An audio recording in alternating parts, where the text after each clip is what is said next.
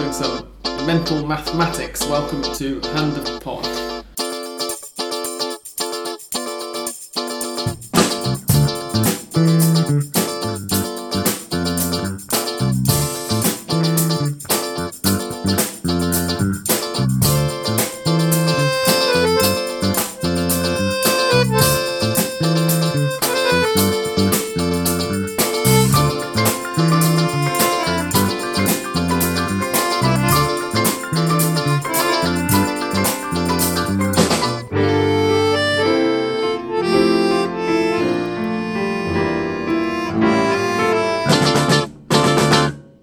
Welcome one and all to episode 242 of Hand of Pod. No, that's wrong. 462 of Hand of Pod. I've just confused myself by trying to count up José Sand's age in years and days precisely as of last Saturday, because he's done a goal in the league, which we will discuss in a very short while. But for now, we are recording back in English Dan's living room, and you'll be relieved, therefore, to hear that English Dan is with me. We haven't broken into his house while he's out. I'm here, yes. And so is Andrés. And I'm what? Yes. Noel's feeling rather more chipper, we're told. But yeah, he's not here at the moment, but he is, generally. Good. He went out for a turron with chocolate chips. A chocolate chip turron, if you will. Lucky him if Yes. if he likes to run. I'm not a big fan personally. He does, yeah, I'm not either, but apparently that's not hereditary, that's not passed down through the paternal line. No. Turron fancy. So It's through the Argentine line, I would have thought, if anything. it must be, yes. And Spanish also. Yes. Oh, true, yeah. There are certain, Christmas Argentine sweets that I enjoy. Mantecol is fantastic. Could eat mantecol all day, every day.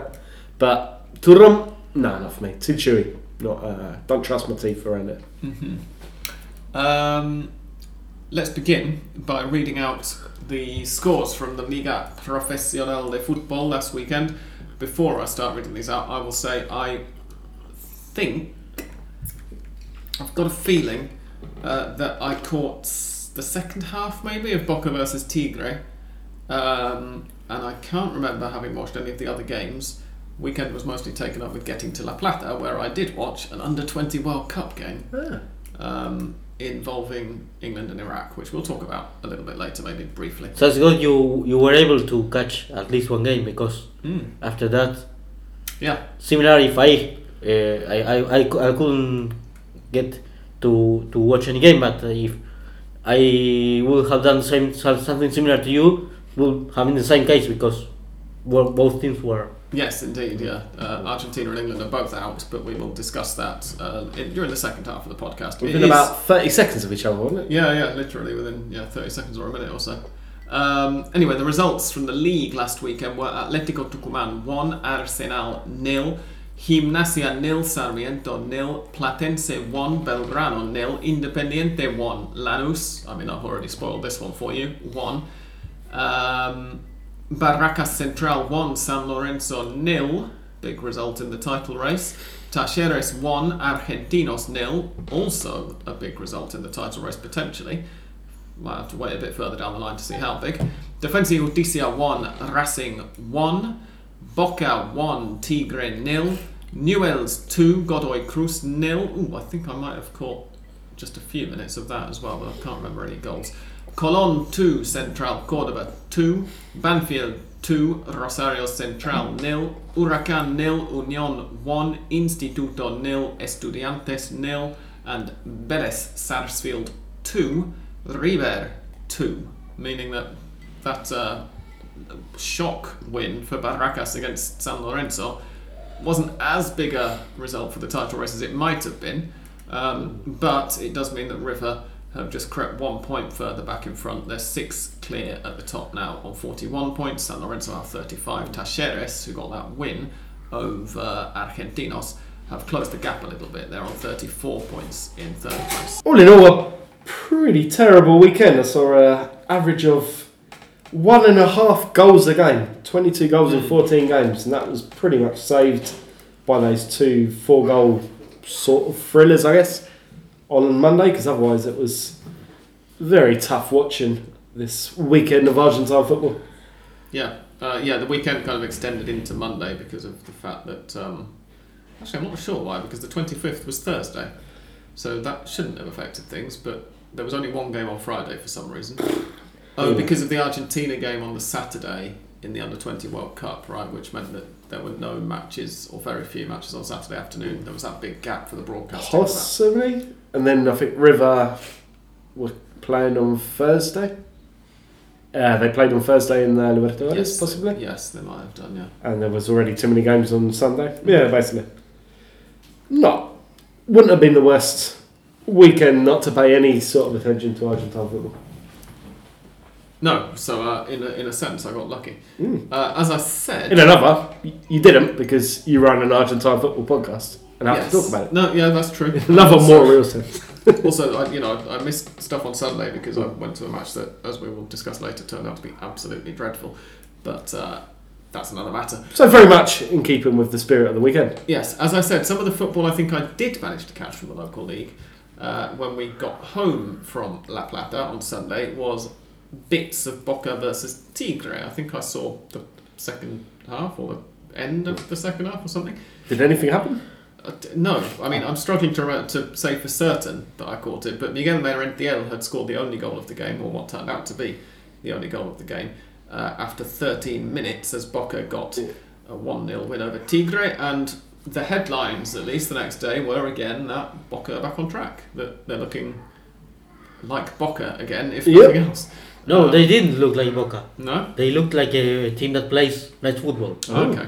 That's a very catty response, Andrés. Also kind of a compliment. Backhanded a little, but a compliment nonetheless. From a River fan, I mean... Yeah. Would you like to expand, Andrés? What did Boca do right? Let's get into this. No, I mean... it was a convincing victory, and that is something new. Because we were quite used to, even when they became champions, it is from Boca...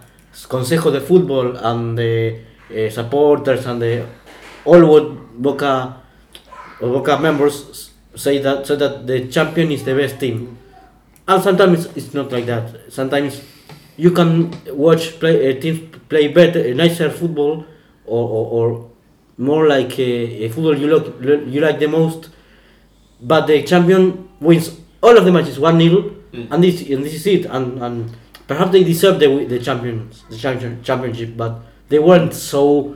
The best team, perhaps. Yeah, I think it's an interesting team they put out, to be honest. Like no Paul Fernandes, no Oscar Romero, no Benedetto.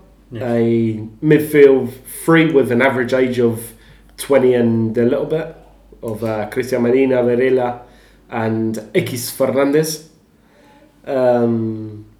Apparently, is that away forward for Boca? Is that what this is pointing to? Who knows? I mean, if they're not fielding nothing but veterans anymore, then possibly. Yeah, average first 11 of age of 27, which is pretty decent for Boca. I mean, it's ages from the Boca that played when Ibarra was in the bench. That is clear, and with some changes which were surprising, at the same time were improved the team. Which, for example, this Weigand and Advíncula change of positions. Advíncula playing even almost as a striker, perhaps. Yeah. So yes, there were decent changes, and another interesting little thing from that team, at least, of their 1, 2, 3, 4, 5, 6, 7, 8, 12 subs, only one was a defender. So, and wasn't used. Okay. I've just had a quick look as well. It's an average age, as you said, of 27 and a half, with Javier Garcia, who's 36, Frank Fabra is 32, and Luis Advíncula is 33, all in that as well. So they're bringing that average up quite considerably. You said Fabra 32? Yeah, I've just checked. So he's almost double the age of Barco, who is 18. Yeah, quite right, Andrés. Yeah, obviously he wasn't. I was about to say he was away with Argentina under 20s, but he's been at home with Argentina under 20s the whole time. But he's he's been in Santiago, he's been in San Juan, he's from been around Boca's point of view, he's been away, even though he's not left the country. But yes, he'll be back soon, and Frank Fabre's not far off twice his age. So, yeah, but I mean, those three between them are actually. Jorge Figal's not a spring chicken either, is he? He's 29, so it's just those three who are over 30, but they're certainly bringing that average up. And yeah, we always say that statistics don't prove an awful lot if you compare with actually watching the game, but when you talk about it being a convincing win for Boca, Tigre had 3 shots and none of them were on target. And that, I think, can demonstrate something when you bear in mind that it was only a 1-0 win, but it could have been more comfortable, certainly, scoreline wise, but not much more comfortable performance wise. Dan, I'm guessing that you're going to have some opinions on the fact that Racing, as you put it just before I hit the record button, didn't lose. Yeah, it was brilliant. Absolutely fantastic. Watching a game just with mild disappointment instead of burning rage and anguish. Yeah, it's actually not a bad point, to be fair, because Defensa y Justicia have been doing pretty decent recently. And they're 5th in the table even after that draw. Yeah, 5th in the table, and I think their recent form is even better than that. Let me see. Ish. Not really. They tailed off a little bit, but they put together like 6 wins in a row at some point. Yeah, in fact, they had, prior to that draw with Racing, they'd drawn 2, lost 1, and won 1 in the Copa Argentina. Yes.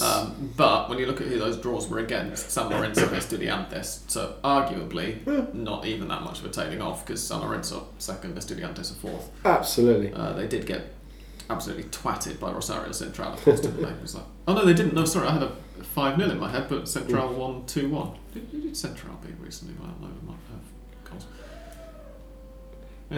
goals. 4-1 against Central Norte in the Copa Argentina. 4-0 against Platense a few weeks ago in the league. That was what I was thinking of. Yeah.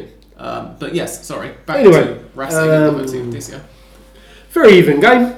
Thought it was good performance from Racing overall, considering they played midweek up in Quito, got a very good result there, and then obviously had to come back, focus on the league, which has been not great for them recently, to say the least, these last couple of months. And we're a little bit unlucky, I guess you could say, to go down. Just another really silly bit of kind of dawdling on possession, this time from Aníbal Moreno, which basically just left defence free to waltz in and score just towards the end of the first half.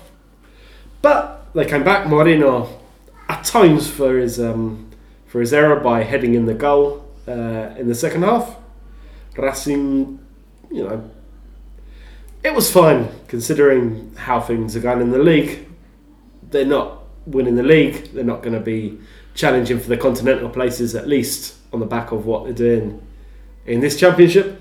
But it's an alright result against an OK team, where they've been picking up horrible results against horrible teams.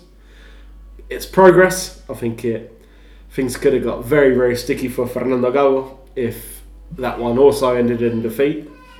Even, taking into account their very good Libertadores campaign, gives them a little bit of breathing space, and hopefully against arguably the worst team in the league so far this year, aka Banfield, at home on Saturday with a week's rest, and I think with a couple of players coming back, Gonzalo Pioli, who plays one game, gets injured, misses the next, comes back, gets injured. It's been a whole season, but he's really, really necessary in defence. He should be back on Saturday. I think Matias Rojas, who has basically been Racing in a lot of 2023, is supposed to come back on Saturday. So a tiny bit of optimism, I guess, unfounded as it is, considering how much of a train wreck this Liga season's been. We'll see. Please beat Banfield, because it's going to be, as a Gago enthusiast, a Gago, someone who stands up and says, he's doing a good job. It would be very hard to carry on if that went a different way. The thing is that they know that they are out of course, from the league title. So they are focusing on Copa Libertadores. But what happens if, of course, you will say, I hope Racing becomes champion of Copa Libertadores, but it's quite difficult. And if they don't get a good result also in the in the Liga, I mean, that could mean that they aren't qualified to next Copa Libertadores. I've seen claims from kind of the more hysterical quadrant of Racing's, online support that this is solely down to the fact that they're all picking up bonuses in dollars for Copa Libertadores wins, so they're actually trying. Whereas they don't get dollar bonuses for the Liga games, so they just can't be bothered to win. Prove them wrong. Prove the dickheads wrong. Yeah. Sam's furrowing his brow at that wonderful conspiracy theory. Indeed. I feel like it kind of overlooks the fact that they are earning their living from all of the matches. And it overlooks a lot of things. Very, very few players, if any, in this league are earning enough to not have to work at the end of their playing careers. But they don't cash in dollars; they cash in pesos. They are converted to pesos when they. I don't think they receive dollars. I mean the currency. Be surprised. I mean, I guess maybe that's not the only problem with the theory. To be fair, yeah, it's not even worth picking holes in. Maybe. In the ones who've played outside Argentina and have got foreign bank accounts can get it paid in there, but it'd be quite difficult because they're still going to have to declare it. But surely any professional player worth his salt's got an account or two in Uruguay. That's basically why Uruguay exists. Sorry, Uruguay listeners, I don't know if we have any, but Argentines see Uruguay basically as just a big floating offshore bank account / beach. Yes, don't write in if you're aware that Uruguay is not in fact an island. I'm going to very quickly, just say a little apology by the way for the background noise. You might have heard a couple of small bits in the background and noticed that at some point while we've been recording, Noel has come home. We cut that hopefully smoothly enough that you didn't actually hear the join, but he is here. But most of the background noise you can hear is one of Dan's neighbours practising the violin, which unfortunately we can't tell them to shut up. So sadly it's not Noel, because A, we could tell him to shut up, and B, it means I'd have a prodigy on my hands and indeed, could just sit back while he makes millions before spinning out and turning to drugs. Yes, absolutely. Before the fun stuff starts happening. Anyway, Andrés, River, top of the league, 6 points clear, but probably thought they were going to be 8 points clear until a very late equaliser from Vélez. Robert Rojas gave River the lead with the only goal of the first half. Lucas Prato equalised for his old club against his old club, because he's been at Vélez. Is this his third spell at Vélez? It is, isn't it? Prato? Yeah. Third or second? Anyway, he's played for them before, and he now plays. I think it's second because he had been 10 or 8 years ago. Then yes, I think it's second. Yeah. Second. I think it's second, yeah. Anyway, he equalised early in the second half, and then Lucas Beltran probably thought he'd won it for River with 8 minutes to go, but Francisco Ortega popped up to disabuse him of that notion. And before we ask Andrés what he thought of the match as a whole, I just want to mention that at half-time, I've just seen that Vélez Sarsfield brought on a Brazilian substitute, and it's not every day we see a Brazilian playing in the Argentine league, a 22-year-old called Lenny Lobato. And apparently it's from them. It's not that they bought Lobato from Botafogo or well. Oh really? He's yes, it's a product of the youth divisions. Excellent. In fact, during certain moments, until Simon and Beltran jumped into the match, there was only one player from the youth divisions for River, González Pires, and 7 or 8 from Vélez. For Vélez. But yes, he was born there in terms of football. But what did you make of the match as a whole, Andrés? Well, it looks like River lost. The managers had to change because of some suspensions, injuries, part of the team, which meant that they are not playing like 5 or 6 matches ago, in which we talked about a smooth and fluent touching style of game. Now they are playing more directly and not so fluently. And apart from that, well, like happened with Argentina, for example, in the under 20s, creating a lot of chances and not being able to finish them into goals. And you are paying that with something like it happened the other day, a very an individual mistake or huge mistakes again makes prevents River from winning, in this case 3 points, winning only one. Of course, winning 3 will have meant to have an 8 points gap, and I wouldn't say that securing the first place, but being quite close to doing so. And the draw means that they are not so. I mean, 6 points is a good gap anyway. I mean, give me that. I sign where I have to sign. If I have to, if you offer me to have a 6 points gap, but given the circumstances, it has a bitter taste. And again, in this case, well, no one was not a problem with his feet, but Armani again failed. It was I think a powerful shot from Ortega, but from the middle of it was to the middle of the goal, and looks like Armani couldn't react fast and well save that ball. Of course, there are critics, there are a lot of commentaries. In fact, in Diario Le, for example, it was said whether he will be back to Atlético Nacional, the Medellin, Colombia, and if whether River had to sign a new coach. That Barovero is free from the club where he's at now at Mexico, and well, with that a game of perhaps getting rid of Armani, I think it's quite tough to think something like that. Of course, making mistakes, and you know that the goalkeeper when makes mistakes, and that mistake ends in a goal, happens things like that. Of course, it was not 4-1 and the goal was 4-2. It was 2-1 and the goal from Ortega meant that River couldn't get the victory. But well, things like that happen. I think it's bigger than that is that River had a lot of chances and couldn't finish them properly. Yeah. One more word on Lobato, because I was digging. Yes. He has quite a fun family history. He is the grandson of Nelly Lobato, who was a super famous model and dancer married to Lenny. And he's called Lenny, so they've just reversed the letters. Yes, absolutely. She worked Vegas, she worked Paris, worked with Sammy Davis Jr., very, very well known doing films, and was married to a Brazilian choreographer, which kind of launched her, which is why the family ended up in Brazil. Okay. So that's something to live up to. She wasn't Brazilian? No, she was from Saavedra. I see. Yes. So he's Brazilian-Argentine?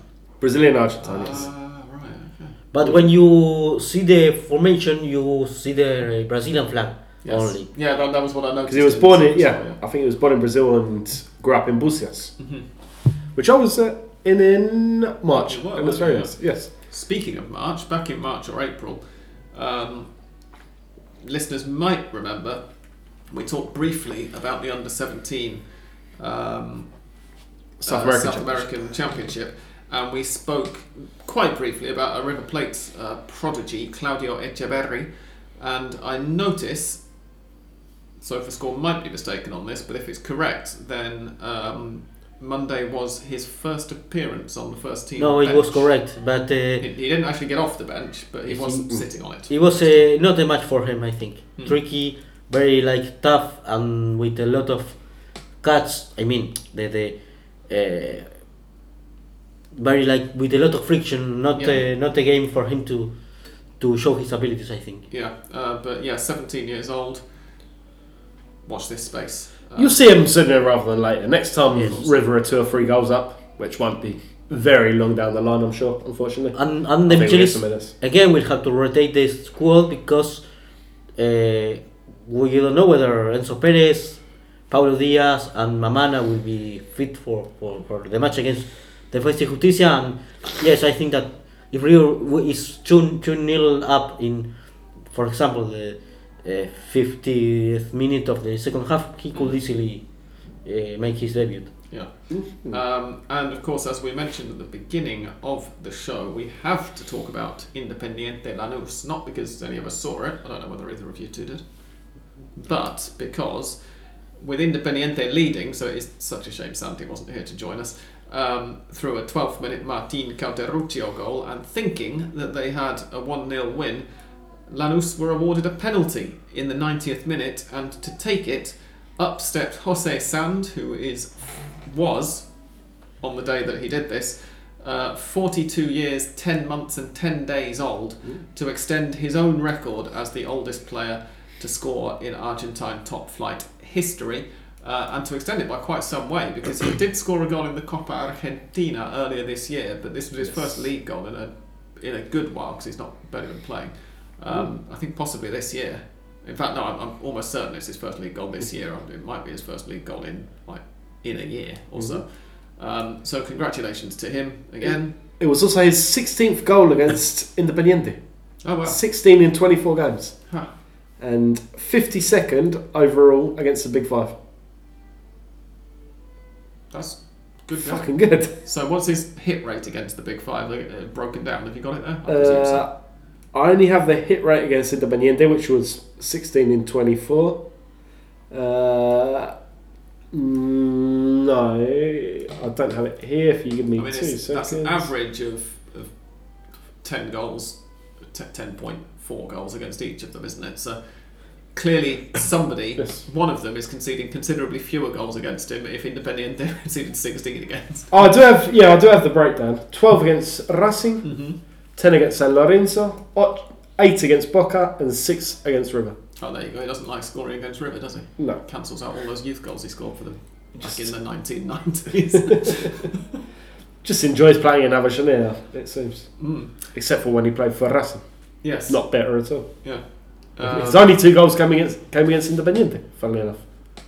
Yeah, of course. And he didn't play for River's youth team, did he? I was getting him mixed up. Also, one of the few cases He played for River at some point. He did play for River, definitely, yeah. And I was getting him mixed up with the kid who broke River's youth team goal scoring record and then got into the first team and barely scored for them.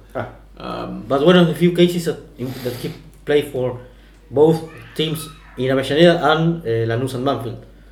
Yes. Yeah. He's got a good amount of coverage of the Zona Sur. Yes. It's a shame that he hasn't done like Arsenal and Doc Sud or something. Not a shame for him, I'm sure. No, yeah. Maybe see him popping up playing for San Telmo or Doc Sud when he's about 55 in the lower divisions. Wouldn't surprise me.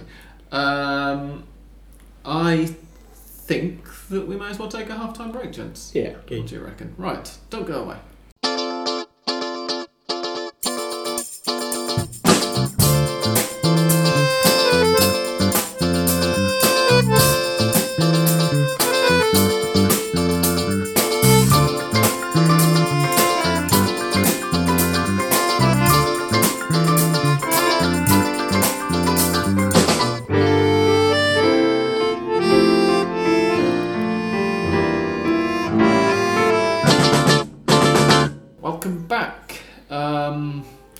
While we were recording the first half, we had Sarmiento versus Newell's on. That's the first match of this weekend. Weekend in quote marks, because obviously it's not the weekend yet, unfortunately. But yeah, anyway, it's 0-0 at half time. Nothing very much to report. We will now talk about the Under-20 World Cup, which is being held in Argentina. And which, as I already mentioned, I attended a match of the other day. I went to Iraq versus England in La Plata. Was quite amazed by the number of Spanish-speaking Iraqis there are in La Plata. Surprising number. And being possibly the only England fan in the crowd was interesting. It was an enjoyable experience. Would have been nice to see a goal, or indeed a good match of football, but I didn't see either of those things. England already had the Group 1 were playing in third gear for most of the match. Iraq, I was expecting Iraq to be quite happy with the point, given that they lost both of their first two matches very heavily, but they were disconsolate at the end. It was quite strange. Couldn't quite work out what they were so sad about. Given that they'd have had to win like 13-0 to stand a chance of qualifying for the next round. But perhaps, like happens with a team which is not so strong, by winning 1-0, it's great for them. Even sometimes I thought that 0-0 was a very respectable result for them, but after the final whistle went, there were a bunch of them who collapsed to the floor and started crying, and I was wondering what they were. They wouldn't have been going into the game with any illusions about managing to qualify, so I was very surprised. Maybe they just enjoyed their time in Argentina so much they didn't want it to end. Yeah, possibly. Yeah, can understand that. Anyway, much like England, Argentina qualified from their group, as we discussed last week.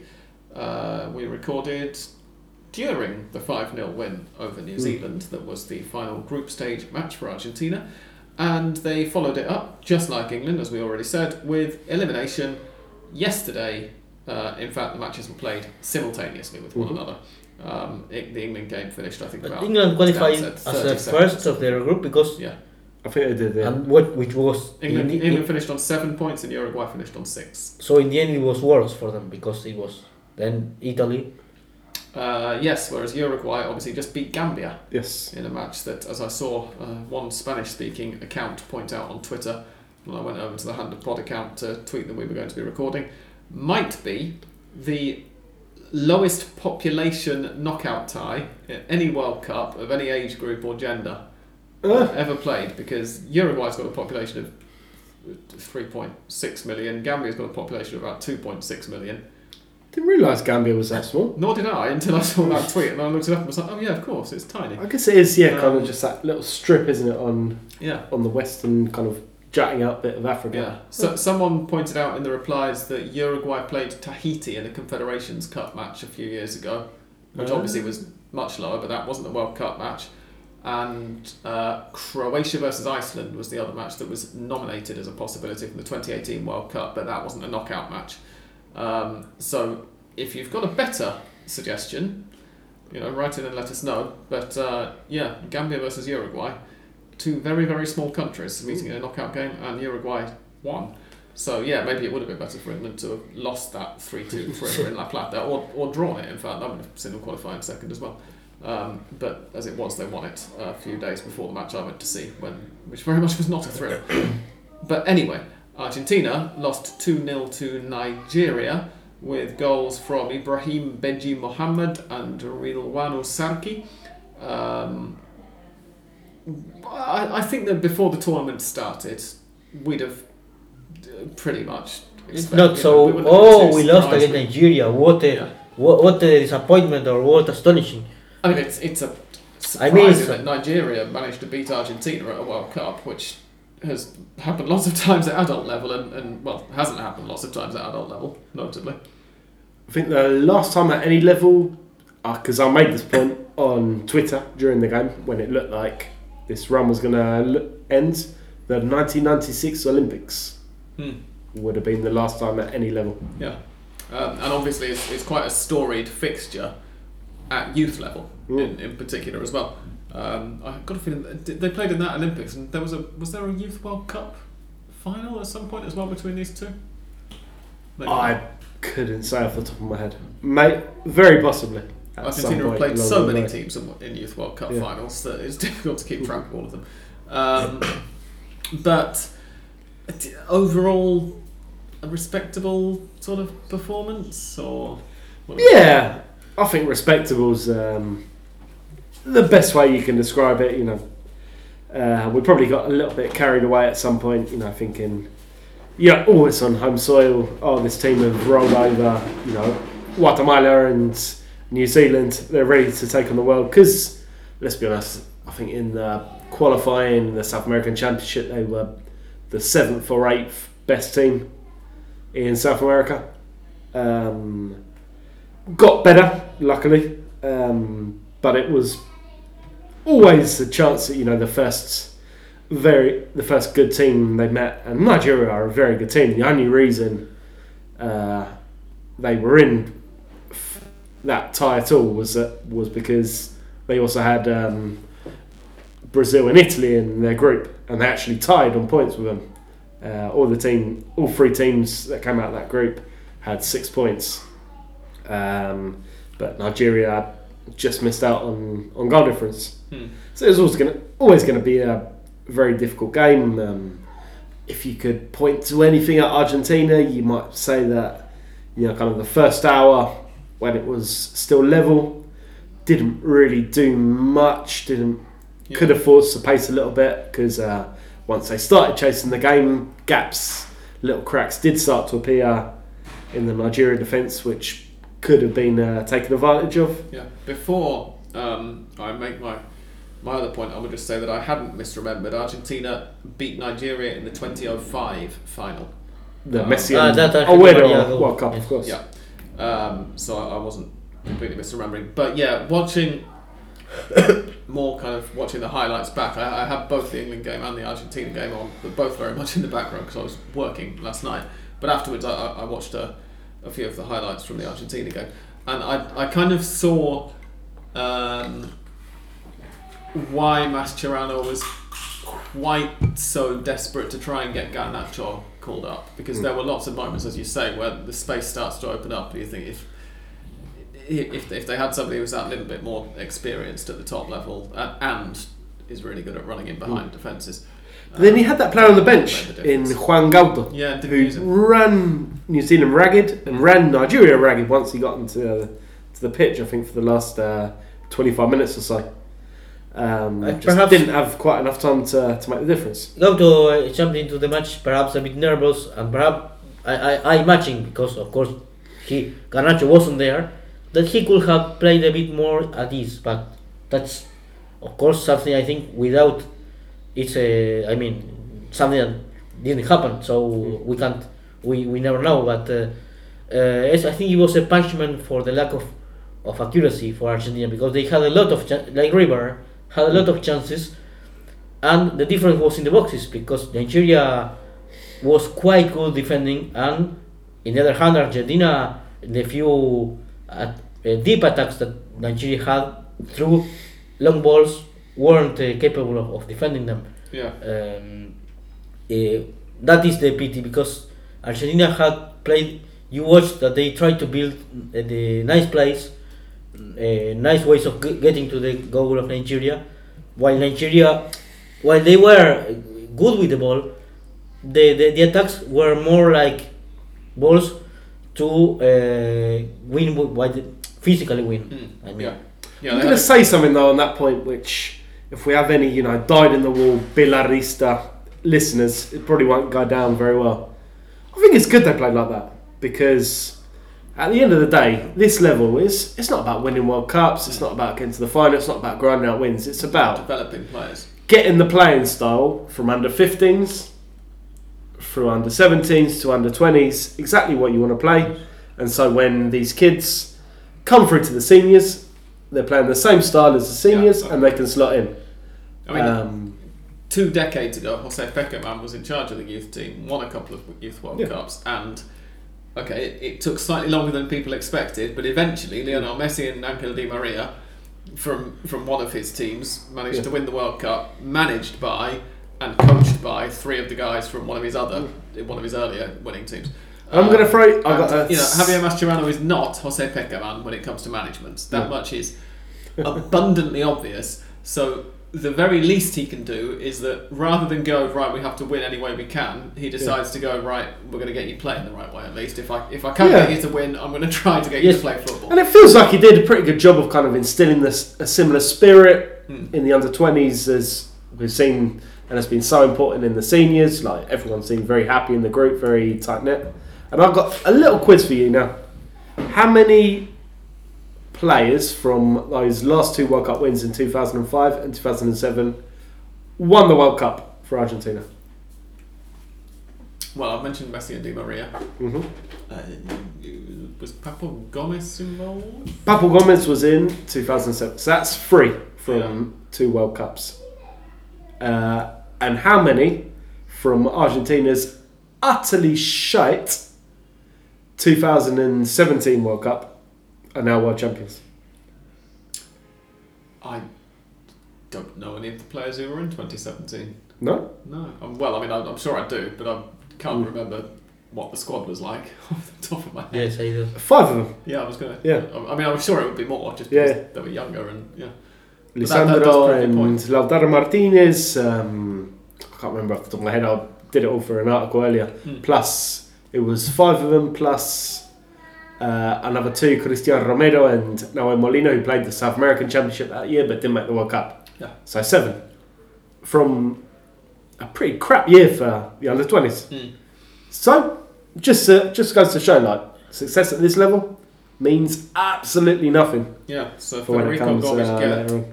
Federico Gomez Gert is going to be a starting goalkeeper in 2020, That 2034 when Argentina reclaim the It World could Cup. be a stretch. That You could be a heard it stretch. here first, Yeah. people. But Federico Redondo, Yes, very Yeah. possibly. Well, but actually this kind of goes very nicely into the question I was going to ask now, which is that I think it would be fair to leave, say, Valentin Barco, who's already a regular or semi-regular starter for one of the biggest clubs in the country, out of this.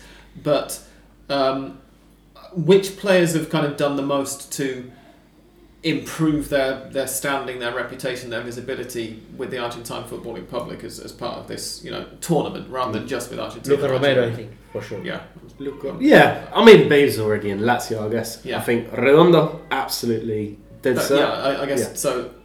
Leaving Barco aside and also leaving aside the players who are already in Europe, because inevitably they're going to end up being more visible Yes, to Argentina. here's a But, Lazio, the but ones who people- are the ones who are with the smaller, in inverted commas, Argentine clubs. But Redondo's not in Europe, he's at Argentina. No, that was my Yeah. point. Sorry, Oh, But sorry. I was following up on what you pointed out. Ah, which was gotcha. that Andrés quite rightly said Luca Romero, and Yeah. so I was pointing out that I hadn't phrased the initial question quite properly.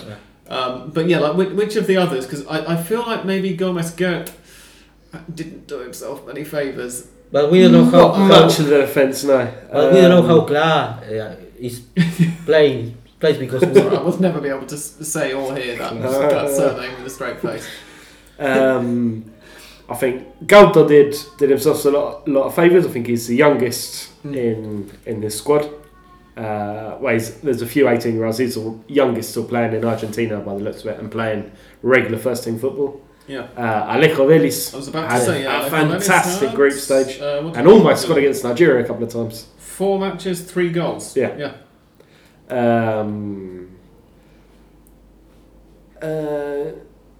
I thought Maestro Puig off the bench, he didn't play that often, but I thought every time he came in, he looked really, really busy, really, really dangerous, like just a real pain in the ass kind of little centre forward. So I watch his space. He's one who's likely to play a lot of first team football as well, being at Atlético Tucumán. Yeah. I watch him more disturbing the defenders, but not so good facing the goal, perhaps. But well, yes, Yeah. he played not so much. But being a nuisance is a big part of being a forward. Like I always like to see it when you got a young forward. Especially when, with the kind of the role that he was playing, which was coming off the bench with most of the time. I think I'm right in saying with the game basically won. Yeah. Just kind of having to hold it up and then change the style a little bit and bring his teammates into play. And if we talk about some of the European-based players, obviously you've mentioned Luca Romero, Mateo Tanlongo as well, which is another fabulous name to say if you speak Spanish. Quietly effective, deep midfield. Obviously, very, very not quiet, as good I as think. Redondo, but overall, I thought he did all right.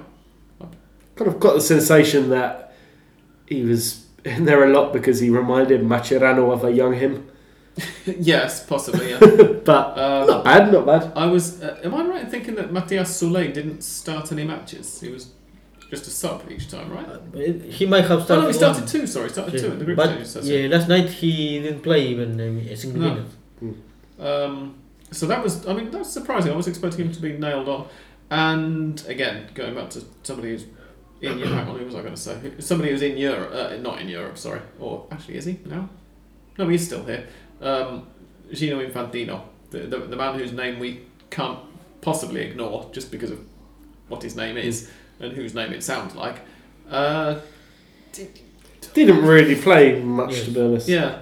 Didn't get much of a shake. I feel like he's if he manages to get the breakthrough at some point and I get a really transfer have- to Europe, he's going to attract attention just because of being called Gino Infantino, Very being a possibly. football player. Is that going to work in his favour or against him? Exactly, yeah. And I'm still not quite sure whether or not he might, transfers and moves to different countries and different leagues can do funny things to players, and we've all, in 12 and a half years of doing this podcast, we have seen players move abroad and surprise us with how well they've done. Yes. And other players who we were convinced were going to be brilliant and haven't been.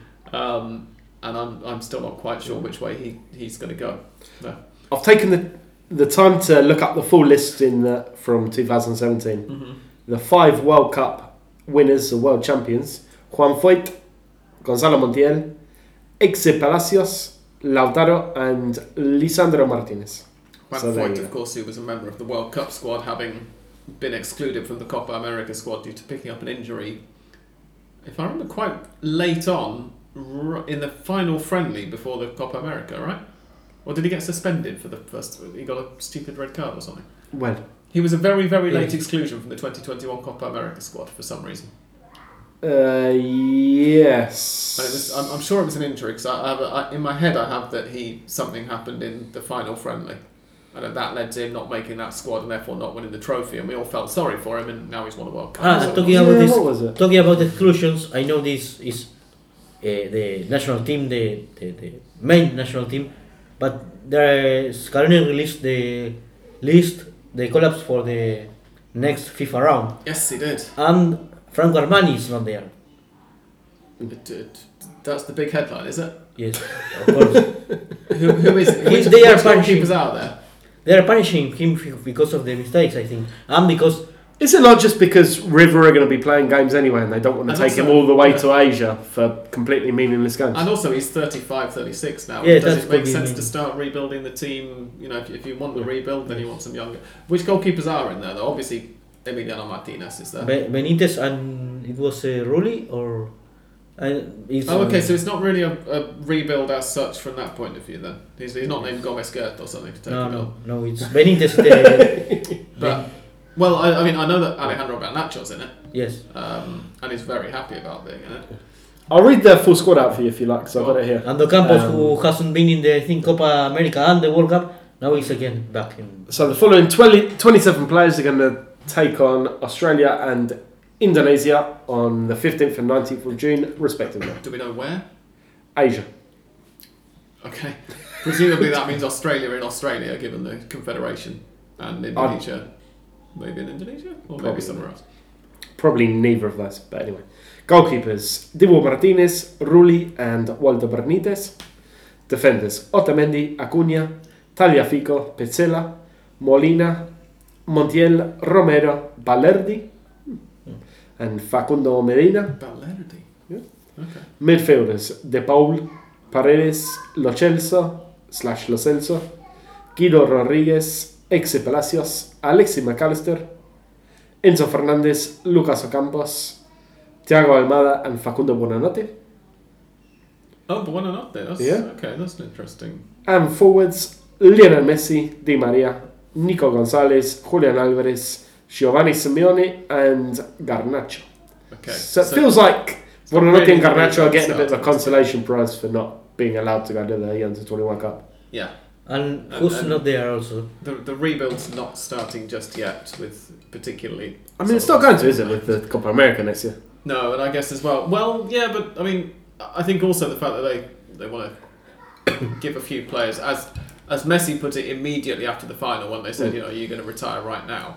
They want to give a few players a chance to enjoy a few matches as world champions. Like, Oh, yeah, cool.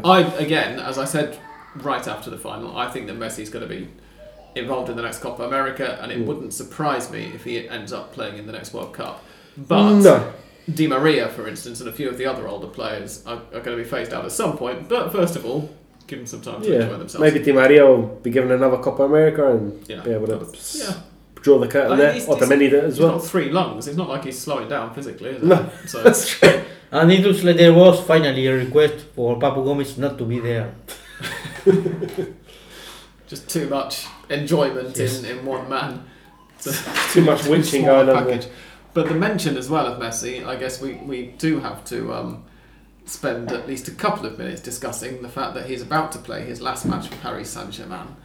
And I find it's not really ironic, but I find it kind of underlines the one thing that I thought was a pity about the way that he left Barcelona, which is that he's going to play his last match for PSG, a club who he visibly doesn't give a toss about and who don't give a toss about him, knowing that it's his last match for them, whereas he never got to do that for Barcelona. When he played his last game for Barcelona, he was under the impression he was going to renew his contract the following year, and blah, blah, and then that didn't end up happening. And I've said before that I thought that was a bit of a shame, the way that all happened, just the fact that he never got to say goodbye to the fans properly. I find it particularly strange for him not to, you are talking about Messi, not to know where he will play 1 month to the end of the contract. That is really, really... So there is a lot of talk, I'm told, in Europe that he's received an offer he can't possibly turn down from a Saudi club to go and earn more money than God every 6 months, but that apparently, from what I've seen a couple of Argentine journalists saying, he doesn't really think, he's not convinced that that's the right idea. I very much doubt this is a moral thing from his point of view, because he very rarely seems to have met people he won't take money from, but he just isn't that interested in playing in the Saudi league. He received critics because of the contract he signed with Saudi Arabian government. So, yes. But also, he's still operating at a really good level. Yes. It's not a Cristiano Ronaldo situation to bring up the name that we shouldn't mention when we're talking about Lionel Messi. I said to Andrés before we started recording, it'll be a shame to see him. I completely understand it. Like he's finished football basically. Like there's nothing left to prove. But for us, for the people who just really enjoy watching him do his thing, it'll be good to have another couple of years. But I think a good possibility is to finally go to Inter Miami. They have the money. MLS, I think, will allow them to pay a higher contract. What doesn't happen with the Liga, Liga in Spain.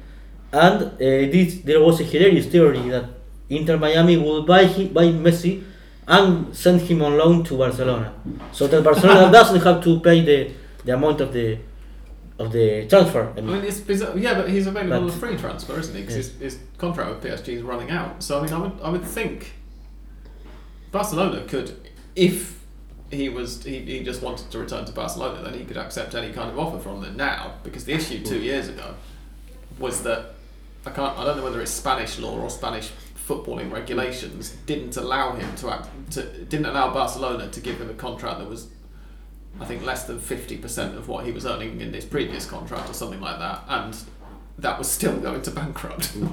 So that was why he had to end up leaving the club. But then again, if on one hand you got 300 million on the table from Saudi Arabia, you're gonna want at least something from Barca, right? Like win 10 million, but you're in Europe. But it's also not like he needs money. So I can't but if he's already we're humans, I don't know whether to accept. We have to remember how hard it was at the beginning in Paris. And it was Paris. Imagine Saudi Arabia. I think win $10 million. You don't need the money. Yeah. You are in Barcelona. You are in Europe. Yeah. Now that we've said this, he probably will end up going to Saudi. But I wanted to give our listeners, especially in Europe, who I'm guessing are getting most of the stuff from European journalists, just let them know that the word here seems to be that he's not really that into that particular offer, and that he might well end up going to, as Andrés says, into Miami or.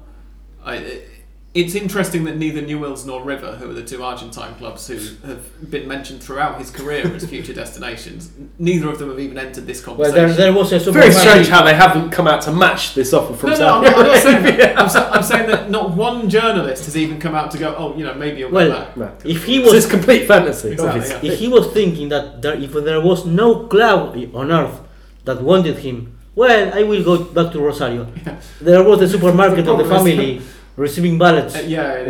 Some time ago. So I don't think so. Still think it'd be very fun to see a pet reunion at City Although I know that would be I don't. Sam's living nightmare, and that almost makes me want it a little bit more. No, thank you. But we'll see. Don't think it's going to happen. But yeah. Anyway, at least he'll get to say goodbye to his adoring fans at PSG.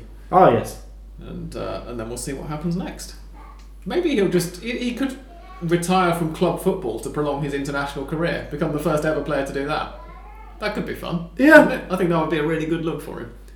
Would be interesting. Play another 100 matches for Argentina. Funny is here that the barras of PSG were some weeks ago on strike, which is really, really funny. It's very French. Very French. Very Parisian. And yeah. They did it with a shrug, I'm sure. Indeed, a Gallic shrug.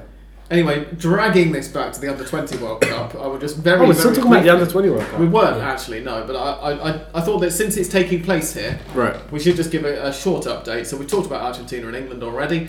The other round of 16 games finished USA 4, New Zealand 0, Uzbekistan 0, Israel 1, Colombia 5, Slovakia 1, Brazil 4, Tunisia 1. England 1, Italy 2 with, as I said, I wasn't paying any actual attention even though I had this game on, but I'm told that the penalty, which Italy won this one with in the 87th minute, was absolutely scandalous. Again, that's what I've read. I didn't see it myself. Argentina 0, Nigeria 2, Gambia 0, Uruguay 1, as I mentioned earlier, and Ecuador 2, South Korea 3 in a pretty thrilling finish that ended just before we started recording. This means that the quarterfinals are Israel versus Brazil, Colombia versus Italy, South Korea versus Nigeria, and United States of America versus Uruguay.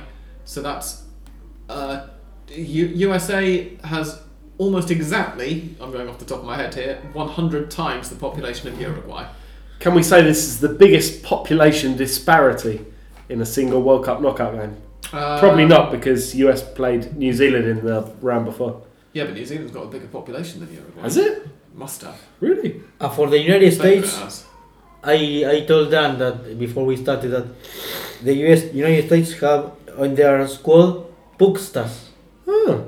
A player called Pukstas. Pukstas. Yes. Not Puskas. No, but okay. It's like Gino Infantino in this case. Yes. He's not called Frank or something, is he? Or Franz. And Sam. New Zealand's population is 5.1 million, so yes, it has got a bigger population than Uruguay. What I can say, Sam, is that you and I, at least, still have a hand in this Under-20 World Cup, because there is at least one Englishman, to my knowledge, that is active. And I will give you Nigeria? No, I will give you 7 hand-up pop points if you guess. Very possibly Nigeria. It's not the one I'm thinking about. Sorry, not playing for Nigeria then. Not playing for Nigeria. It's not Gustavo Pochet's kid, is it? Is he playing for Uruguay? No, he's like 20 odd, I think, no? Yeah, no, he must be much older, and yes, and very much not good enough to play for Uruguay anyway. An American then, I'm going to guess. No. No? Go on.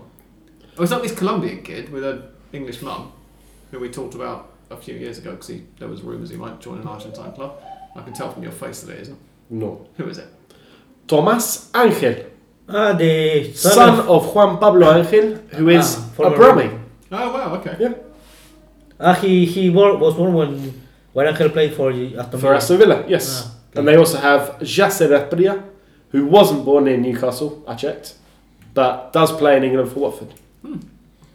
Wow. Yeah, that I heard him. And I'm sure in the United States they must have at least one English-y kid, but I haven't done the numbers. Yeah, I heard that he said that he loved River. He liked River very much, which of course has sense because of Juan Pablo Ángel. And of course here, perhaps Tomás Ángel wants to come to River, similar to Bono, the goalkeeper of Sevilla. It's from Morocco, but fan of River play. Also, sadly, I had an interview with Tomás earlier. Speaks very good English, but not with a Brummy accent. Oh, that's a shame. But yeah, that gives me the opportunity to say as well that the most amusing thing that happened during Iraq versus England the other day was that obviously throughout the game, every single time possession got turned over and Iraq got the ball, whether it was through England putting it out for a throw-in or a tackle or a misplaced pass or whatever, they were just celebrated as if a goal had been scored.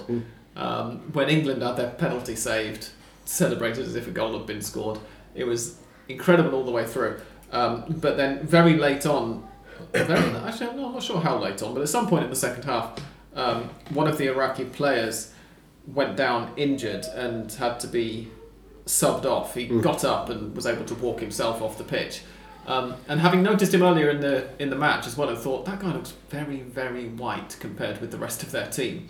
I looked him up on SofaScore, and sure enough, it was the kid who plays for Queen's Park Rangers, was born in London, has an English mum and an Iraqi dad, and he walked off to a standing ovation from the crowd by virtue of the fact that he was playing against England, and I found it quite amusing that the Argentine fans were giving an Englishman a standing ovation or an English boy a standing ovation without noticing, without realising it. So that was basically the most fun that I had going to that. It was an enjoyable experience overall. But yes, it was a terrible game of football.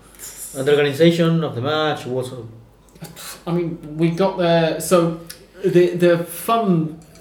not very fun thing that happened for that game was that we got a flat tyre on the way. Not actually on the way. You always have vehicle trouble, Sam. Yeah. I think it might be you. No, there is something with this car, yeah. So we're having the car repainted, or various bits of the paintwork touching up, because it's got a lot of scratches. Mm-hmm. And it was at the Chapista, quite near here. Of course. Last week. It was very, very, as you know, it rained a lot last week. It was very humid all week. And as a result, he didn't get a chance to work on it last week because the paint would have taken ages to dry. Okay. So my girlfriend called him and said, "Are you going to have the car ready for Sunday? Because we're hoping to go to La Plata." And he said, "It's not ready because I can't work on it because the paint won't dry. But if you want to come and get it on Saturday, you can take it away, bring it back to me on Monday morning, and you won't lose your place in the queue because obviously you've got a bunch of cars that he can't paint." So that's what we did. And she drove it home, and then we went down on Sunday morning, and fortunately, because it's my girlfriend and she doesn't just think, let's get to the game and watch the football, because this was the second game of football she's ever been to and the first that she's ever paid to go to, because the only previous one was a River Women's game that we went to with Tony last year. She was thinking, how can we make this a slightly more interesting day? Let's go and do something in La Plata beforehand. Right. So we got downstairs to the car at like midday. The game kicked off at 3:00 and found that there was a flat tyre. And as a result of the fact that she had been planning to spend an hour and a half in La Plata before the game, we ended up getting there. Literally, I walked into the stadium and the photo that I sent on the WhatsApp group was taken 2 seconds before the game kicked off, right after we walked into the ground. So we missed the anthems, which was great for me because I wouldn't have been up for singing along to the English one anyway. But as a result, I can't really say much about the organisation. It was all fine. It was much more relaxed than going to a league game, which I liked. I haven't heard any complaints, to be honest. No. It was it's very low key. I was expecting there to be much more heavy branding, but obviously I guess it's not a proper World Cup, and I guess they couldn't really kick it up to a huge degree given the very short notice they had before hosting. But hopefully, now that Argentina's involved and it's over, or maybe when the tournament is over, we can get Santi on at some point, because I know that he's been to all of Argentina's games, certainly at least the first one. And he's going to the final. I know that he there was a piece from him for the match against. He's covering it for La Nación. So, yes. Yeah. From the match last night, he had this piece. Okay, so that's minimum of 2 Argentina games he's definitely been to, and I'm guessing he's been to various others as well. So, hopefully we'll be able to get a word from him on what it's been like in the interior around it as well. But anyway, shall we do Mystic Sam? Let's do Mystic Sam. We have one thing to mention. Well, we have a couple of questions, but there's one thing we forgot to mention in the first half, which we've been used to, talking about coaches getting sacked or whatever. We had a referee who got sacked this week. I missed this. Diego Abal. Okay, yes. Who was in charge of the VAR for last week's otherwise rather forgettable clash between Gimnasia and Sarmiento. Yes. And he was sacked for the minor faux pas of giving an offside from a corner. Okay. This was Gimnasia were taking a corner, and one of their players kind of started when the ball was kicked was beyond the goal line. Ran back on, kind of backwards, as it were. Picked up the ball, crossed it over. I think there was a couple of rebounds in the box, and Gimnasia managed to turn it in. The referee clearly wasn't sure about what was going on, referred it to VAR, and Abal took the unprecedented decision of overturning 150 years of international football board orthodoxy by just changing the rules at a stroke. Wow. And as a result, he's been shit canned, which I've never heard of happen So this isn't in Argentina. This isn't. He's been told he's not going to be officiating the next couple of rounds or something. This is he's been struck off. Received the letter. P45. Wow. Good luck in your future endeavour. And this is one of the more well-known officials in Argentina, isn't he? He's been around for a while, Yeah, yeah. yeah. I don't think he's ever been, FIFA referee or anything, but he's Yeah. well But known, no, yeah. I don't remember him. It being was a great terrible. referee. Yes. I'm not I sure don't how think he many was one of the referees- worst, but No. that is kind of a mistake. Perhaps You he's don't come back one of from the that. worst, and they told him, "You are not so good, so go to the bar room." Well, but you need to know anyway the rules, of course. Okay, listeners' questions then, as Dan reminded me just before that. Machiavelli says, in the under-20 loss, the ball was being played in behind a very deep Nigerian defence and there weren't players coming to receive the ball. Has this been a feature of Mascherano's team or the options he had available? I only saw the second half after the Argentina/Sevilla penalty win, which we have a question about in a couple of minutes as well, so I won't explain the joke there. I can't see any of these questions. Where are you getting them? From the Hand of Pod mentions. Oh, that one was from just tweeted out Hand of Pod, so you won't see it. But I mean, as we kind of said earlier, it's kind of a consequence of the team selection that there isn't a real just out and out goal getting number 9, although Melis does look promising, and it's kind of a consequence of Mascherano A, not being a particularly good manager, but B, preferring to develop players, which is what he should be doing, over just winning games at all. To play in a certain way. Yeah.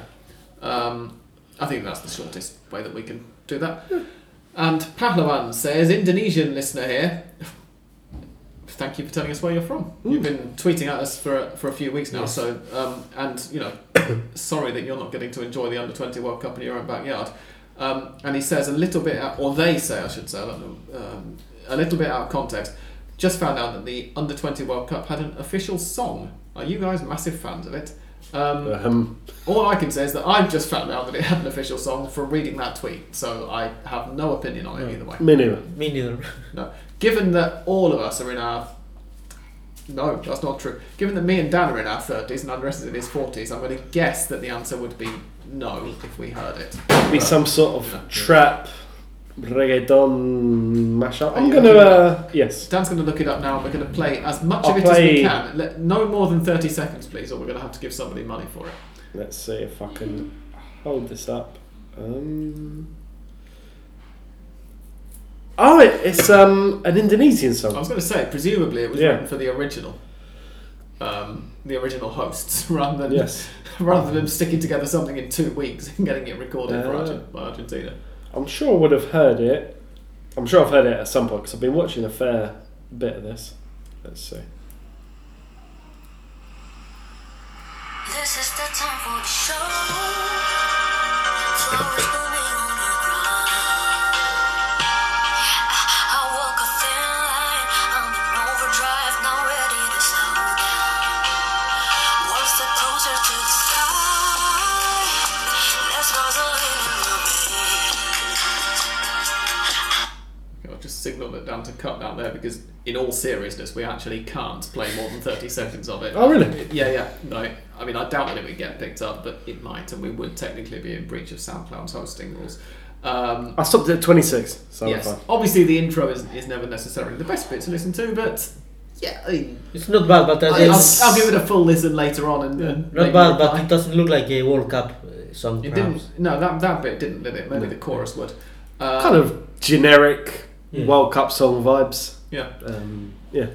Fine. Fine. But it is a nice little bit of trivia that the official Under-20 World Cup song for the Under-20 World Cup held in Argentina is by an Indonesian. And I feel like I haven't heard it at all on like TS Sports and their official transmissions. Just kind of said something. Indeed. And Pahlawan also says, with Montiel's decisive penalty in the Europa League final last night and Rafael Santos Borré in the previous edition, what is it with ex-River players taking decisive spot kicks in Europa League finals? And I mean, I feel like in these parts, the thing that's been focused on more heavily is Gonzalo Montiel winning a trophy with a penalty again. The second time this season. Yes. Which one was more important? It's impossible to say. But thank you for reminding us about Borré, because I'd totally forgotten about it. Not failing a penalty, that is more perhaps surprising. 10 out of 10. It's incredible. And every time he scores one, I trot out the same thing, which is that I still remember when he took the first one for River in something like his 4th or 5th match for the club, and he stepped up and all the commentators, and I imagine all of the fans in the crowd as well, were thinking, why is the right back taking a penalty when we've got 2 strikers on the pitch who are both decent takers? And then he absolutely rifled it into the top corner, and everybody went, that's why. All of this was thanks to the terrible penalty taken by River in 2020. That's why Montiel said, I will take it. And that is where started. Yeah. All this started. And the curious thing is that he had to take it twice, of course, because the first one was the goalkeeper of Roma was had 2 steps ahead of the line, I think, and he might have thought, no, I will take it differently to the World Cup. And when there was the replay, no, I will take it the same way. Yeah, absolute genius from the goalkeeper, by the way, to look at who was taking the spot kick against him to win the trophy and think, I want to give this guy 2 chances. I mean, there's VAR. Don't step off your line. Mourinho was not happy, but well, you can win always. Indeed. And now we really are going to have Mystic Sam.